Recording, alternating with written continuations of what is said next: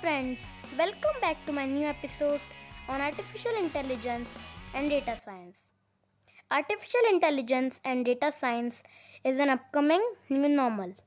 Just like pursuing engineering in various fields like mechanical, chemical, textile, civil, etc., AI and data science is an interdisciplinary branch of science, engineering, and technology, creating a complete ecosystem and a paradigm shift in virtually every sector of the technical industry, academies, and research.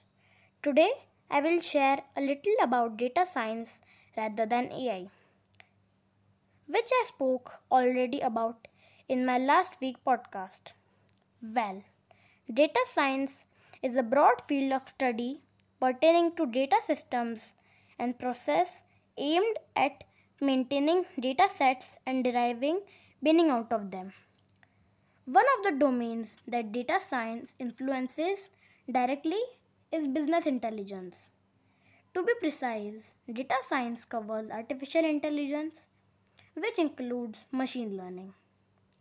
Although the term data science versus machine learning versus artificial intelligence might be related and interconnected, each of them are unique in their own ways and are used for different purposes.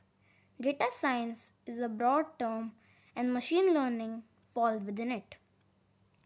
I will be sharing more details on it in my next episode. Till then, stay tuned. Bye bye.